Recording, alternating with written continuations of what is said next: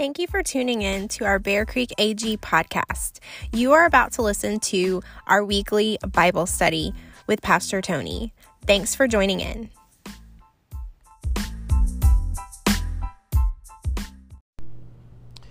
So glad you all are here tonight. We're going to be concluding the book of Amos tonight, chapter 9. So if you would, turn in your Bibles, your textbooks to chapter 9 of the book of Amos. We're in week 14. Who would have thought it would take 14 weeks to do 9 chapters? Either I'm a poor teacher or you're poor students. I don't know which it is.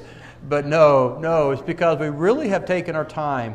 And tonight, whether we finish chapter 9 or not, we will be finished with Amos, just simply because I feel like we probably will tonight. So anyways, so as we begin chapter 9, in chapter 9, we're going to find the 5th and final vision that God gave Amos concerning the northern kingdom of Israel. Now, the first 2 visions that God gave Amos to give to the people demonstrated really they were God's mercy and long-suffering towards His people. Even in Amos's writing, he showed deep concern for the people's well-being, and because God was warning them. Remember, we read this as a 9-chapter book. The reality is this was several letters, it was eventually written down, proclamations from the Lord that was given over a span of time.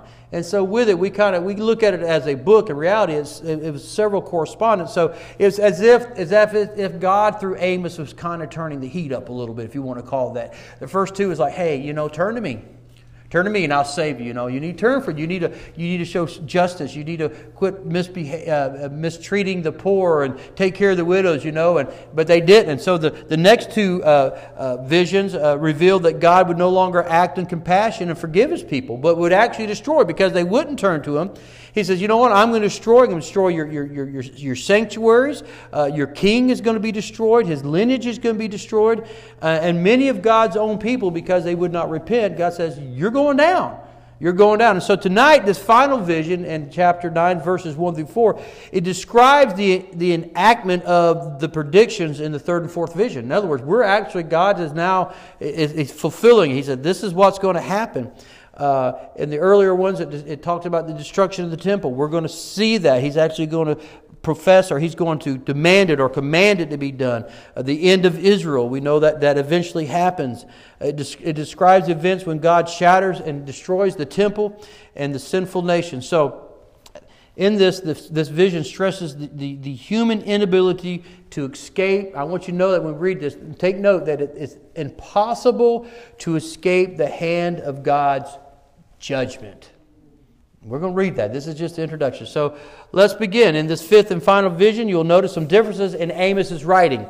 In the previous 4, he began with, this is what the Lord God showed me, behold. But tonight, he just starts this last correspondence with, I saw, okay? And what he saw is very startling, and probably was very startling for the people of the northern kingdom. Okay? In it, there's no doubt, where God was not vague in the previous visions about the judgment, He didn't necessarily say it was going to be Him. But tonight, He leaves no doubt the judgment's coming from Him. So let's begin in verse 1. It says, I saw the Lord standing beside the altar, and He said, strike the capitals until the thresholds shake, and shatter them on the heads of all the people. And those who are left of them I will kill with the sword. Not one of them shall flee away, not one of them shall escape. If they dig into Sheol, from there my hand take them. If they climb up to the heaven, from there I will bring them down. If they hide themselves on the top of Carmel, from there I will search them out and take them. And if they hide from my sight in the bottom of the sea, there I will command the serpent, and he shall bite them. And if they go into captivity before their enemies, there I will command the sword, and it shall kill them. And I will fix my eyes upon them for evil, and not for good. So Amos sees the Lord. Hey, where is he standing? He's standing by the altar which is in the temple. So the first thing I have to ask you guys is, what altar and what temple do you think that he's standing beside? Okay. Interesting, isn't it? Yeah. What temple? What?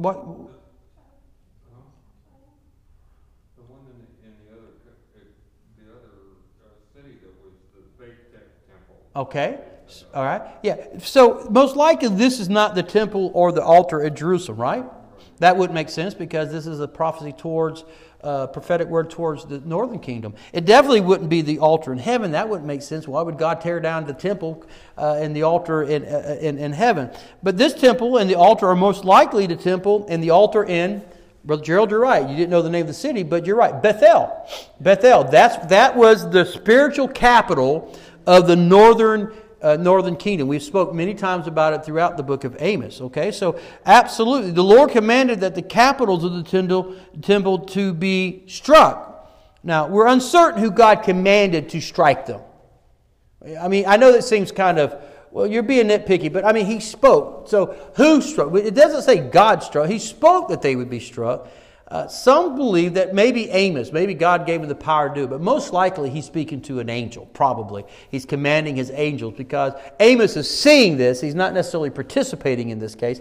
So it's probably an angel. Now, any idea what the capitals are? I mean, that's a word that we use in our vocabulary. Any idea what the capitals might imply? Okay, well, I'll tell you, it's not the capital of the country. The capital was another word for the vertical pillars of the temple. They were the weight-bearing columns that the roof would reside upon, okay? And if, in fact, someone came along with enough force and hit the top of them, it would shake the foundation as God commanded it, and it would actually cause the temple to crumble, which is what God is speaking of here, okay? So the intent of the striking was to destroy the temple and also kill those in it, and those... kill those that are in it. And those who do not die, God said He will kill by the sword. So none, in theory, would escape. The reason why I say theory, in a minute we're going to see that not everybody dies. But basically God's saying, hey, it's time. I want the temple broke down. Whether God's speaking figuratively in the spiritual sense or literally, it really doesn't matter. Because we know from history that Israel was pretty much destroyed. Everything was brought down to the ground. The people that were not killed were carried off. And basically God is saying, it's done. I'm done. I'm done with them. And so now judgment's coming. Brother Gerald? Yeah, where he said, put my hands on the pillars. Actually, those who had been considered the capitals, but absolutely where he knocked this, and it killed over 3,000 people, if I remember my Bible history correctly. So, yeah, absolutely. So God is saying, I'm done, okay? And what's interesting is within this text, the Spirit of God's rule is expressed through extremes, okay? His reach is expressed through extremes. So Amos is writing in extremes. It's almost a poetic way of writing.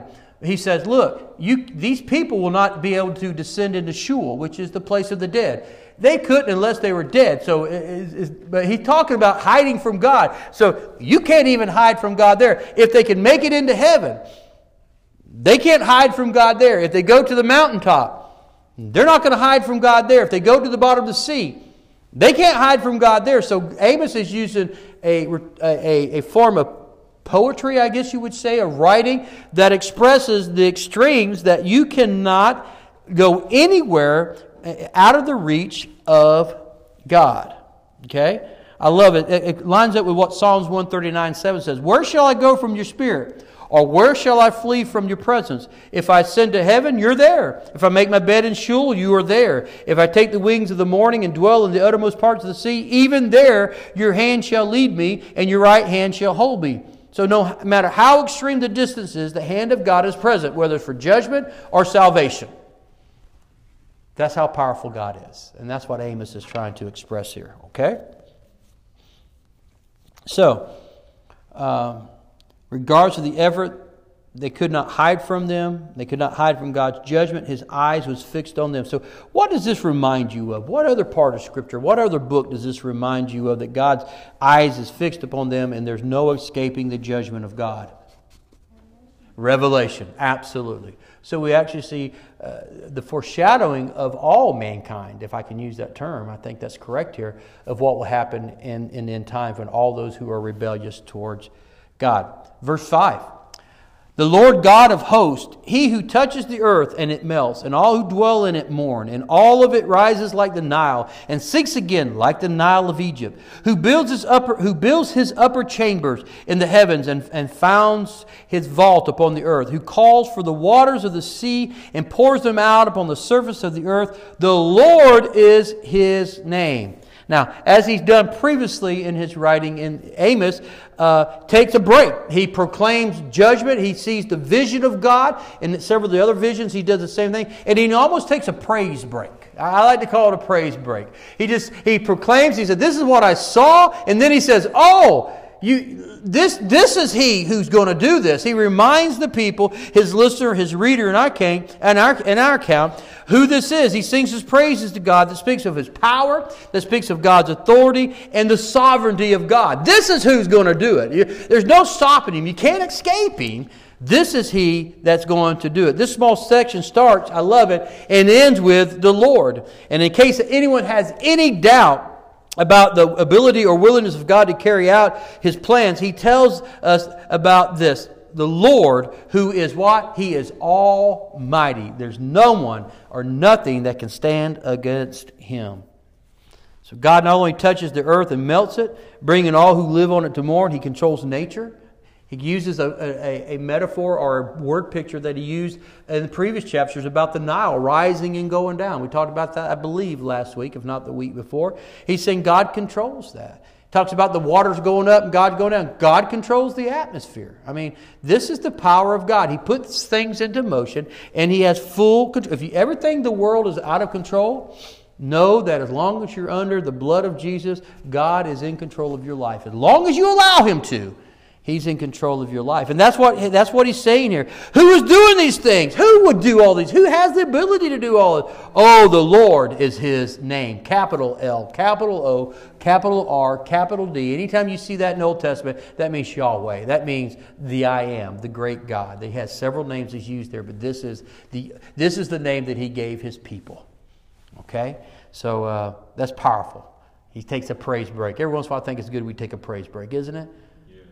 I mean, even in light of COVID, in light of the fires and the hurricane and the flooding and the sad news out of Afghanistan, the Middle East, it's okay to remember God's in control, and you know what? He will be true to His word, and we can just take a praise break and give Him glory and honor and power, because He is the Lord God Almighty. Don't ever lose sight of that fact. He is the Lord God Almighty. Nobody compares to Him. He may have enemies, but none of His enemies can compete against Him. Satan is not His opposite.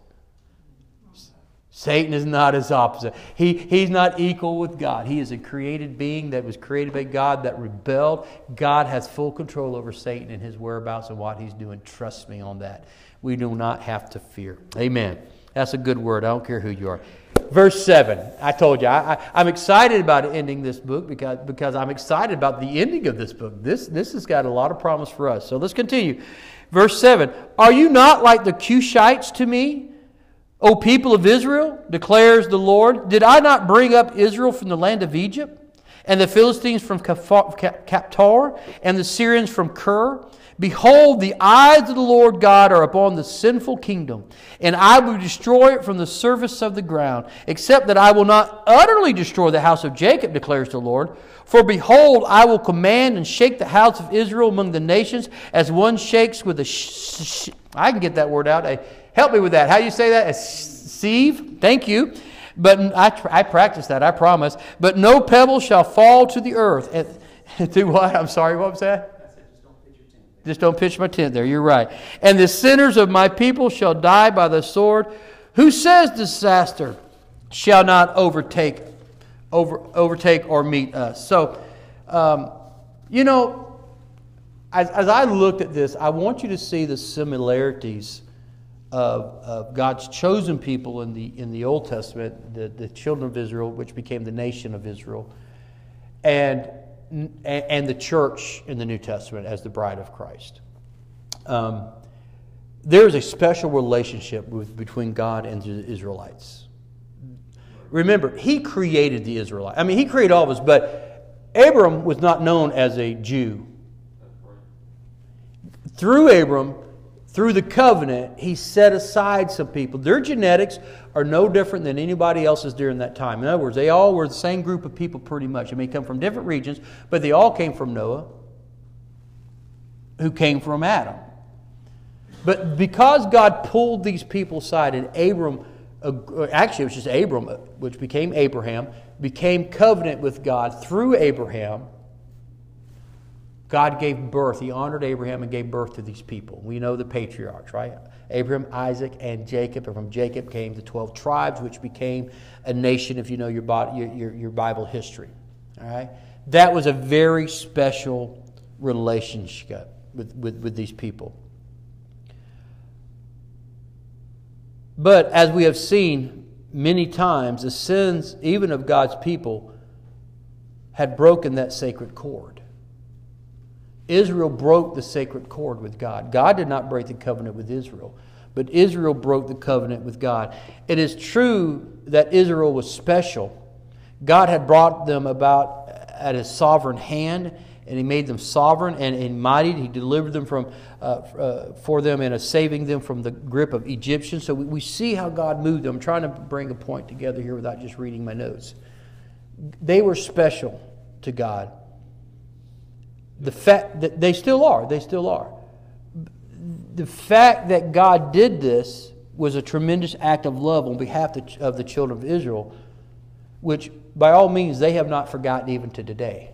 Some of them may not acknowledge it, but they still have their history. They know where they came from, whether they're religious Jews, Orthodox Jews, or Messianic Jews. Okay? And I think about that and how that reflects today, because there's a new covenant through the blood of Jesus, and God gave birth to His church, the bride. I don't believe in replacement theology. We are not Israel. So when you read that, we can't say that. But we are definitely grafted into the family, the lineage. Okay? But when I think about the price that God paid for the church, now it covers even the Israelites. The Jews can still have salvation through the Messiah today. But when I think about the price that God paid for us and how He led us out of the bondage of sin, you see where I'm trying to go? There's a mirror there, and how He takes care of us. And I look at how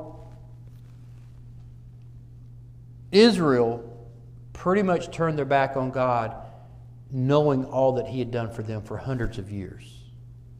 He keeps reminding them, but yet they ignore the fact that... Absolutely. And He's done the same for the church today, and that's where I'm going at. So what should the reaction of the people of Israel been in remembrance of God delivering from bondage? What should have been their response to God? I'm sorry? Repentance? Humility? Gratitude? Faithfulness? Right? How did they respond to God's goodness? Ignored it. Yeah, they were disobedient. They were unfaithful. They were ungrateful, and they were full of pride. Brother Joey? Their situation is the same as ours was. We have to turn from our wicked ways and humble ourselves and pray. Yeah. And I kind of, as I was studying this today, remember, I use this word a lot, not so, and I hope it doesn't impress you, because I'm not trying to impress you.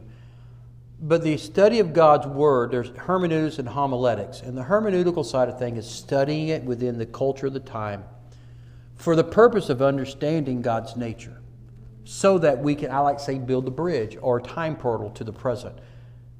Okay? And what Brother Joey just said is so true. That scripture, 2 Chronicles 7:14, applies today.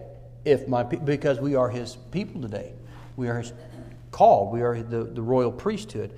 And so it is with what we're talking about here.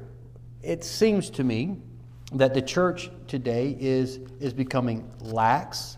And when I say church, that's a broad stroke. The church is, at least in our country, in terms of the broad stroke of church. And it seems like pride has set into the Church of America. We can do no wrong. It seems like today that we are not content. We're ungrateful. And I'm just talking about in spiritual matters, but it also rolls over into carnal, material things as well. And we walk in my opinion, you can disagree, and that's fine if you want to. My opinion, we walk as a whole in great disobedience to the Word of God. See, and that alarms me, because see, God does not change. True, God does not change. He does not change. He's the same God in the New Testament as He is in the Old Testament. True. He's the God of the Old Covenant He made with Abraham and confirmed throughout the patriarchs. But He's also the God of the New Covenant that He made through His Son Jesus with the church today. He doesn't change. And what alarms me is that there are warnings in the Old Testament. We don't see the warning. We do see warnings in the New Testament, but it's more of epistles being written by the apostles to the church, warning them. But those are warnings for us today. But we also have warnings in the Old Testament, and this is one of them. You know, a couple of weeks ago in my message, I preached, and one of the core texts was Matthew 7:21. That scripture, those statistics that I began that sermon series 2 months ago with, still are on my wall, and it still devastates me today to know that only 4% of those aged 8 to 20 have a biblical worldview. That bothers me. And then this scripture that I use in Matthew bothers me. The fact that there will be people who will get to heaven one day and realize that they're not lost, that they are unsaved. They won't realize it. We cast out demons. We did great exploits in your name. We did all these great things. And Jesus says, not everyone who says to me, Lord, Lord, will enter. He says, I don't know you. That alarms me.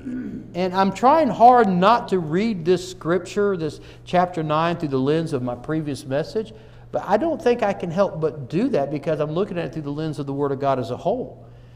There is a sense that God expects us to be faithful to Him, faithful to His Word, walk in obedience to what He tells us to do, walk in obedience to the leading of His Spirit, that we fail to do today. And it scares me. It alarms me that one day we're going to wake up and we're going to be standing before God. I'm saying we, but you, I, when it's our turn, and we're going to hear well done. I mean, not hear well done, but hear I never knew you. Over in Hebrews chapter 10, verse 26, this is a scripture I came across that I didn't use in that sermon series, but I just came across it. I was studying this week. He says in verse 26 of chapter 10, for if we go on sinning deliberately after receiving the knowledge of the truth of what? Jesus is the truth. The truth will set you free. The truth of the knowledge of the Word of God. The truth of who He is as the Savior. There are no longer, so let me back up, the knowledge of the truth, there no longer remains a sacrifice for sin. He's saying here, if we deliberately keep on sinning after we have acknowledged or know the truth of the gospel of Jesus Christ, if we keep on doing that, there is no longer remains a sacrifice for sin. It nulls and voids the sacrifice of Christ. But a fearful expectation of judgment and a fury of fire will consume the adversaries, plural. So you become an enemy of God. Verse 28 says, anyone who sets aside the law of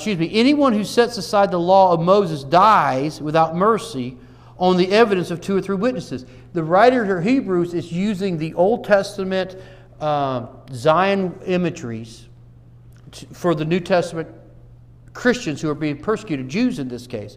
And what he's saying here is, you know that in the Old Testament, anyone who breaks the law, it only takes 2 or 3 witnesses to say you broke the law, and that's it. So understand the context of what the writer of Hebrews is saying there, okay? How much worse punishment do you think will be deserved by the one who has trampled underfoot the Son of God and has profaned the blood of the covenant by which He was sanctified and has outraged the Spirit of grace. That don't sound like kumbaya to me. It don't sound like we're just going to be sitting around and grace, grace, grace, more grace. Yes, I believe in grace, so don't take that out of context. But it's kind of like, what the point I'm trying to make is, the Israelites of the northern kingdom felt like they had a special relationship with God, that they could go and do what they want to. All they had to do is go make sacrifice, and God was okay with it. We're not much different. You know, we bash the Catholics because they will go on Friday night to confession and confess their sins. And we say this, we don't know this for a fact. We may know some Catholics that do that, just like we may know some, quote unquote, air quotes, Christians who do the same thing. But a lot of people do the same thing with Christians, don't we? We come to church on Sunday morning, we repent and cry, and then we go back and live our lives the way we did before that Sunday. And that's what I'm seeing here. That's what the Israelites were doing. They had this, we've got the law, we've got the word. We can't go to Jerusalem, but we go to Bethel, we've got a temple, and we worship God. Remember, this is week 14 of a 9-chapter book, and we've covered all that, how they were falsely worshiping God. They were having festivals just to have parties, and they weren't honoring God with their lives and with their sacrifices. And that's what I'm seeing here. God says He's done. How sad. What a sad commentary. When all that God invested. And remember this northern kingdom was ordained of God. You don't remember your Bible history? Just remember that after Solomon died, there's a split. But the reason why the split was because of the condition of the southern nation of Judah. And God raised up a leader, and it was a civil war basically, although they did not fight. They split. Rehoboam and Jeroboam. One was king of the south, one was king of the north, and one was the offspring of David and Solomon. Okay, so it wasn't like these people in the northern kingdom were cursed because they rebelled or turned away from God from the fact that they separated from Judah. It's because they were walking and living in sin. And the prophet then reminds these disobedient people that Israel is not the only nation that God has moved from one place to another. He says, I brought you out of Egypt. He says, but you know, are you any different than Cush? Now that was probably, and I won't say God insulted them, but I'm sure that made him go back, because Cush is basically northern Africa. People, probably Egyptians or oh gosh, what's that other nation? Sudan. They either came from Sudan or Ethiopia. But the point back is they came a long ways. We don't fully understand what this means because we don't have any Bible history of God moving these people. But God says, I've moved them. You're no different. All right? You're no different than they are. You're the same as the Cushites. He also compares Israel to two of their enemies, the Philistines and the Syrians. Now hear what he's saying here. God compares Israel to these two nations in two ways. First, the district from which God brought these nations. Neither one originated in this region of the world. Any idea where the Philistines originated from? Well, they were in this region, but not where they were at this time. Okay, I'll let you off the hook. Well, he actually says it. He says Captor, which is the island of Crete. The Philistines came from the island of Crete.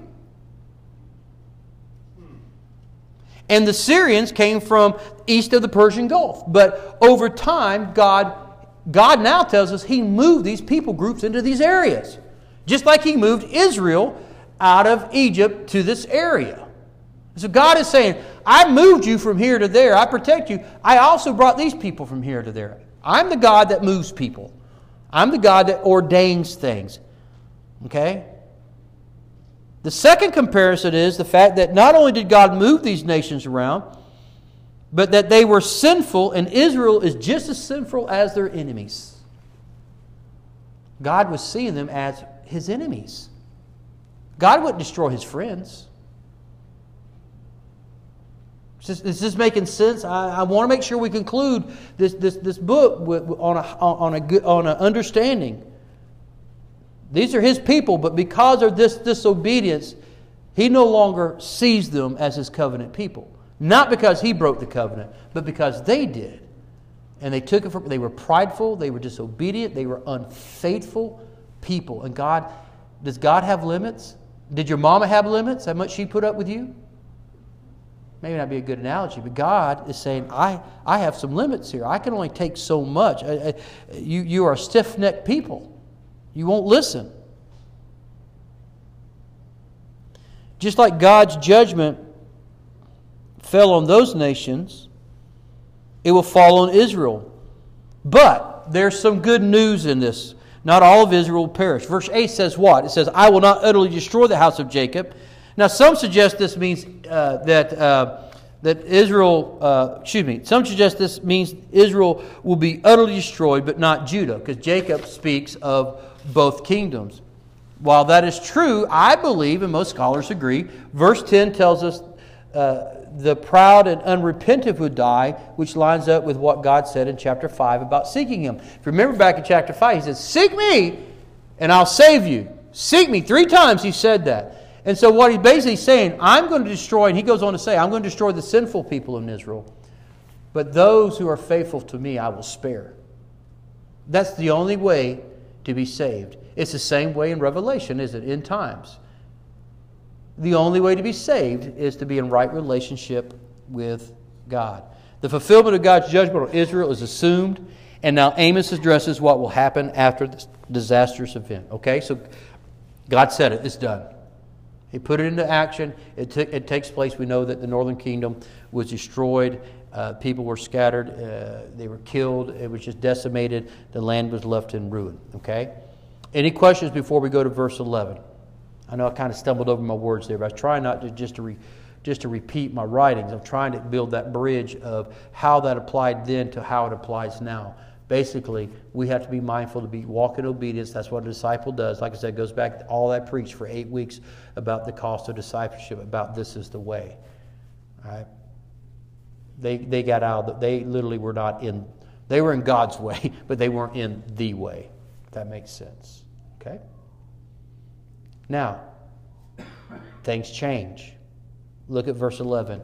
In that day. In that day. Well, this kind of leaves it vague. In what day? The day that God destroys them? No, not necessarily.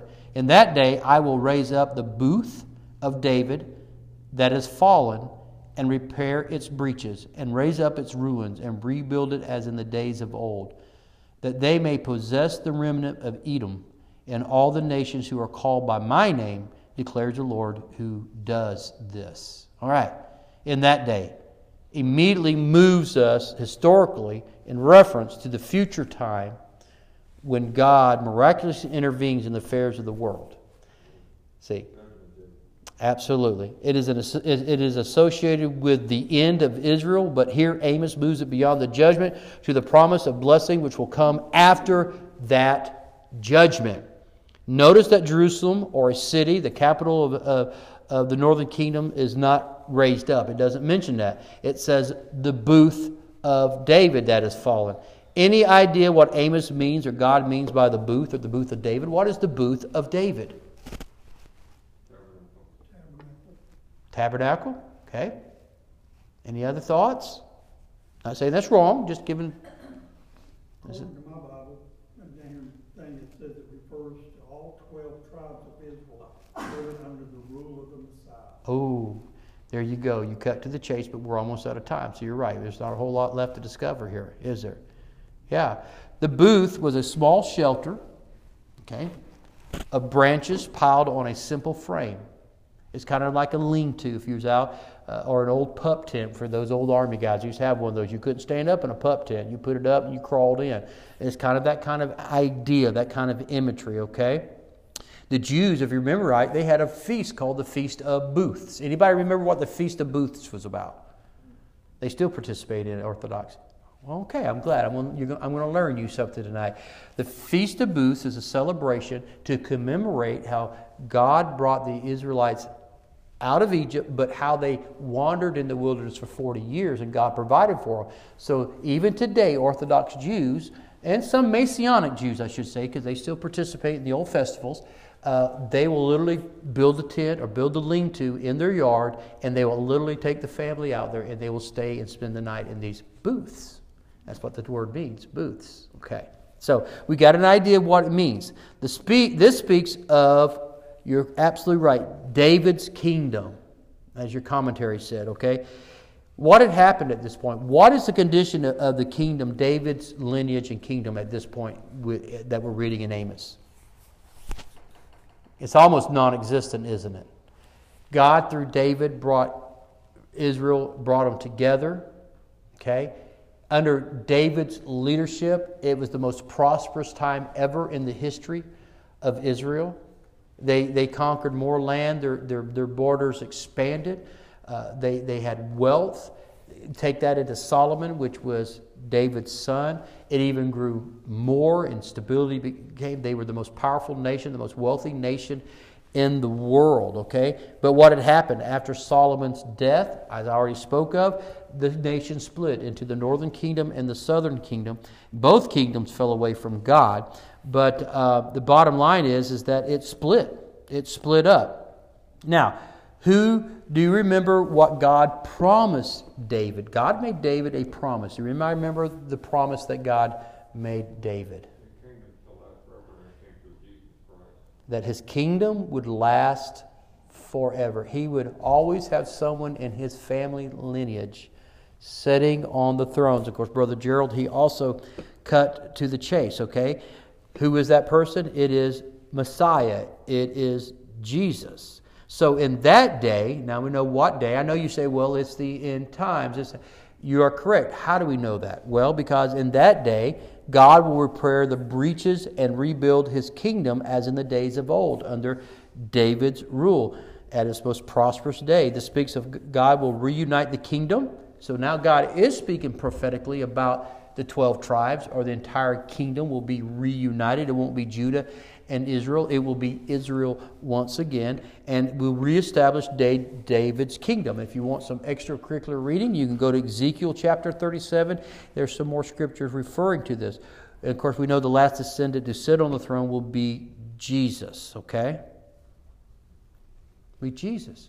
When will Jesus sit on the throne in Jerusalem again? The millennial reign.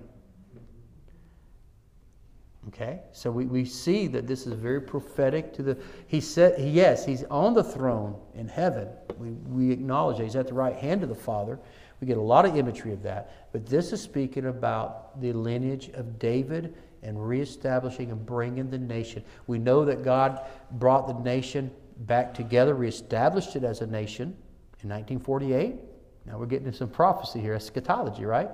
And God has blessed them, protected them. Their land is expanding. We know that. God is now returning the Jews, although it's slowed down because of COVID. God is returning the Jews from all parts of the world back to Israel. He's gathering them in. The time of the church is going to come to an end when the church is removed. And then it will be about the Old Testament people, the people of Israel, once again, the Jews, that God will then. And then, of course, we know the Antichrist. The temple will be reestablished. Decimation will take place. The Antichrist set up rule. And then Christ will return and set up his millennial reign for 1,000 years. Okay? Any questions on that? Any comments? The temple will be reestablished. Jesus will reign from Jerusalem. That gives me great hope. Okay? Now, how do we know that this includes everybody? How do we know that? Well, in verse 12, Amos states that they may possess the remnant of Edom in all the nations who are called by my name. So, the restoration of the kingdom will make possible the inclusion of other nations to be a part of that kingdom. Okay? So, what do we know about Edomites? Anybody know anything about the Edomites? Or we're almost out of time. What did Amos say earlier in chapter 2, I believe, would happen to the Edomites? Anybody remember? Am I that poor of a teacher? They were going to be wiped off the face of the earth. Okay. So, utterly destroyed. So we know this isn't talking about the actual nation or people of Edomites, but what you also have to know in prophecy, Old Testament prophecy, especially in Isaiah and in Ezekiel, and I believe in Obadiah, that the word Edomites or Edom is used to describe humankind. Mankind in general. Okay? Mankind in general. So from that, this means that Edom represents humankind. Possessing these people, they're going to be possessed, does not mean that they're going to be enslaved, does not mean that these people are going to be punished or judgment.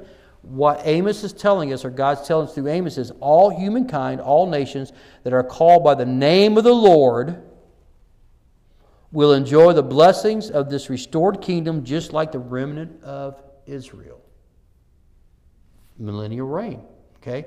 Jesus made this possible with His blood, and the fulfillment of this will take place when He sets up His kingdom in Jerusalem. So I'm trying to show you how the figure of speech that Amos is using, the prophetic words that he's using here, is speaking of when Jesus physically reestablishes David's kingdom or David's rule, his lineage, and will rule 1,000 years. All mankind, as long as they've been called, that's another way of saying received the Holy Spirit. No man comes to the Father unless the Spirit draws. And so because of that, we will all be a part, we'll all sit under the rule of Jesus. We'll all be Jews in a way, I guess you could say, but we know we're the bride of Christ. But you hear what he's saying here. This is pre-church, this is pre-birth of church, pre-Christ, and so it's using those terms, but it really includes all mankind. And I feel like I'm ending with a dud. This was supposed to be really, but I'm feeling like I'm ending with a dud. I lost you somewhere. Ask questions before they read the last 3 scriptures. Any questions? Any comments? Just know that 1948 began this process where God's going to gather His people together. Not the church, but His Jewish people. Covenant people of the Old Testament, okay? It's already begun.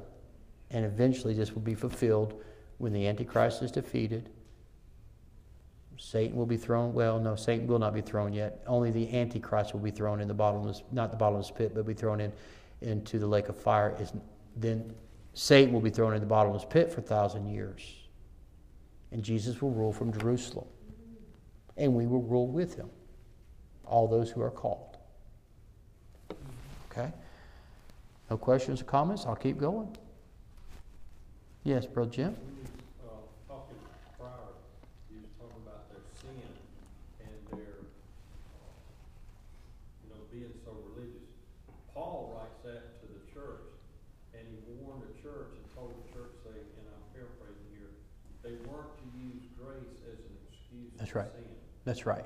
It's not. Grace, he says, where much sin abounds, grace abounds. But does that mean, I'm paraphrasing, does that mean that we should sin more so more grace abounds? Absolutely not. God forbid. Absolutely.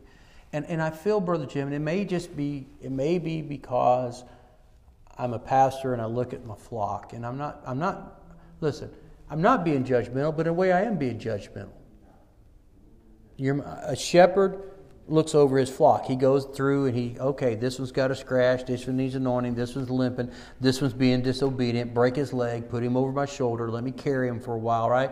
I mean, that's what a shepherd does. So I'm not necessarily being judgmental, but in a way, I'm being very observant. And what bothers me is I see Christians today in our church and others who profess to be Christ, that be Christians or profess Christ as Lord and Savior, who are blatantly living in a life of direct disobedience to the Word of God. And I think when I read in Hebrews, it makes it very, very clear. God will not tolerate that. But yet, what do we throw up there? Grace. And I know I say a lot about this, but I'm not anti-grace. I believe in grace. Only by the grace of God that I am here tonight. I believe in grace. And I struggle in my own sin. Let me be very transparent. I am not the second coming of Jesus. I can tell you that. Don't amen me down. Don't shout me down. I know that. I understand that. But as Hebrews says, it's the deliberate sinning. It's the intentional. It's the pride, as Eve had, that says, what? I want to be like God. Who doesn't? It was pride that brought Lucifer down. He wanted to be God. He wanted to be worshipped as God. And so the root of all sin is pride in the fact that we feel like we can do it and there's no consequences to it. See, did you have another comment, Brother Jim? What you talked about there, Wesley spoke to that separated sin into two areas. You sinned and didn't know it, but he referred to the other sin as sin rightly. Mm. And it was a term used back then. In other words, you knew that you were sinning and you planned to sin. Right. And that's what separates you from God, is the sin rightly. Yeah. And here's the thing. This is where grace really plays a part, really comes into our life. So does that mean if I give my heart to Jesus today, I got to walk away and be perfect? No. A newborn Christian, someone who's new to the faith, grace is there for them, like it is for us, to help them along their way until they understand it and can break away from that. But can I tell you something? It's time for Christians, those who've been saved a while, we got to pull our lips off the bottle. See my point? That's where I'm at. Maturity. The whole series on discipleship was about maturing in the Lord. It's time we start acting like who we say we are. And that's what my point is. So I'm all about grace, and God extends grace, and I believe in grace. Thank the Lord for the grace that He extends toward me, because I do mess up and I do sin. I'm not here to say I don't. I strive not to, but I'm just like you. I've got, lust of the eye, lust of the flesh, and pride of life. It has a tendency of, Paul says what? I have to beat my body black and blue daily to the submission of the cause of Christ. I'm no different. I wake up in the morning, I may be in a bad mood, I may not like reading my word, may not want to pray. I'll be quite honest with you. One day this week I started praying, and I said, God, I can't even pray. I can't pray. I wasn't lost, I wasn't in sin. I just said, and I hate to say it, I didn't want to pray. I was mentally, physically, emotionally tired. And I think God understands that. He didn't cast stones at me. And I still read. I read my word. And I said, Lord, I just can't focus on anything right now. But there's grace. And so I struggle in those areas as well. But I think God, and I know I'm saying I think a lot in this. As I understand Scripture and as I feel, God is not as patient with us that have been on the meat for a while, if that makes sense. I could be wrong, but that's not the way as I read it. John, did you have your hand up? Yeah, those that God would have die by the sword and the serpents devour them or bite them. Yeah. I believe, without communication with God, you're not going to go anywhere. And just like your father, you start talking to your dad, and it hurts. Yeah. He wants to hear from you, So when you sin, or when you continue to sin, you try to hide from God, then you stop talking to God, yeah. And you separate yourself from God. And that's why I said I don't know you anymore. Yeah. Yeah, and you're right. And this may not be the best example, but I know people who come to church here and profess Christ, and I'm not saying they weren't saved. They came and they were coming for a while, and this has been over the 12 years I've been here, so this isn't just like recently, so I'm not like pinpointing anyone in particular, but they come for a while. And they start coming because they're in a crisis, they're in a bind, they need direction in life, they need a financial solution, whatever it is that drives them to church or back to church. Because sometimes it's very repetitive. It's I've seen several people. This is their pattern. And the point I'm trying to make, I guess I need to cut to the chase for time's sake, is the fact that they come for a while. But whether it gets too hard or God answered their prayer, they fall right back into their old lifestyle that reflects nothing about being a Christian. See? So what happened to the seed? In that case, it probably got strangled out by weeds and thistles and thorns. The old life. It found ground. It sprouted. I hope you know I'm going back to the message over 2 months ago, almost 3 months ago, about you have to do something with the Word. Same Word, same messenger, same Spirit. But for some reason, either didn't take root or it got choked out by the past life. And so it didn't produce a good fruit that remained as we're commanded to do. That's. I'll be honest with you, I'm on a journey right now. I don't know where it's going to take me. I don't know what God's going to do with where He's taking me as a person, not just as a leader, as a pastor. But I would rather have a handful of people on fire for God that are sold out to walking. I can do more. I think of David and his mighty men. He could do more with his little group of mighty men than he could do with an army that was untrained, unprepared, and that was scared. And that's kind of where I'm at. I don't want a large number of people. I want spiritually mature people that we can take on the gates of hell with a squirt gun, if that's what God called us to do. Or when we see some demonic activity in somebody's life, that we can lay hands on that person, cast out that demon, or we can lay hands. You see my point? I think that's, if we're to do what Jesus did and in greater things, why aren't we seeing that? See, there's a reason for it. If God said it, there's a reason for it. And I think it's just because we're truly not walking in the way. We're not walking in obedience. We're not hungry and thirsting for righteousness. We're not walking hand in hand. Someone made the comment, John, about walking with the Lord. The only way that God can order your steps is you got to be close behind Him. You got to hear His voice. The sheep know the shepherd's voice and follow where He leads. See, and I think we're in the end times. I know the Bible says at the end times there'll be a great falling away. I don't know if that means churches are going to get smaller. It just means the people who are coming are going to fall away and they're going to still go through the motions. Isn't that what we see with Israel? I don't know. Only time will tell.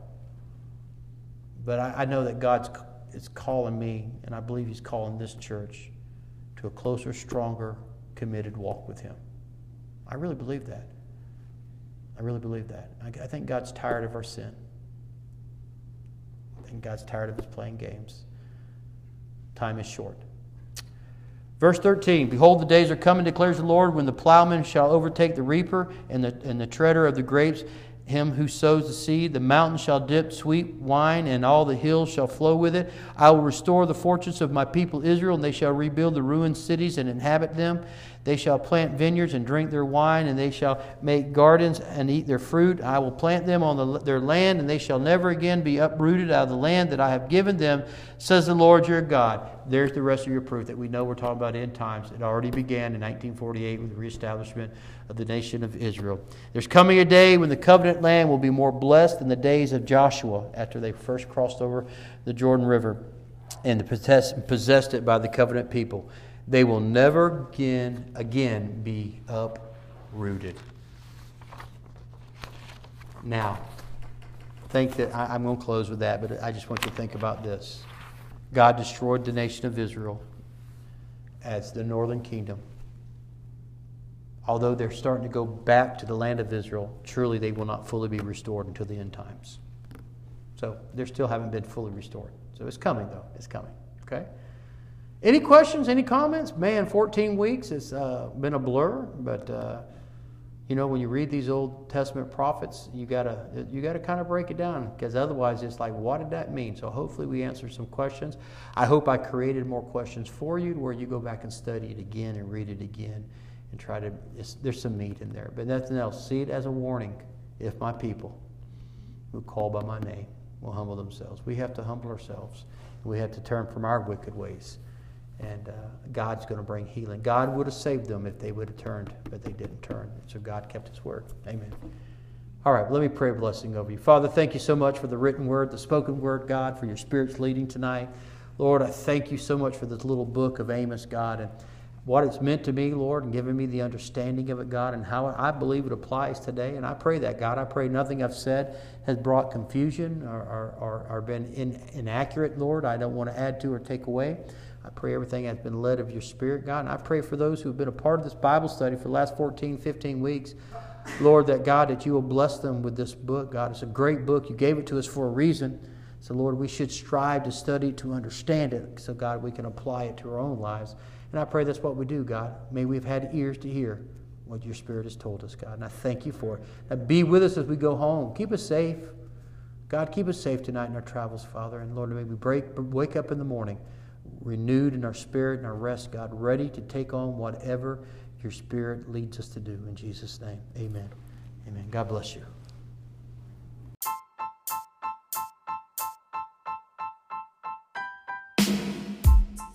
Thank you for joining our podcast. Here at Bear Creek AG, our goal is to help others know God, find freedom, discover their purpose, and make a difference. Have a great week.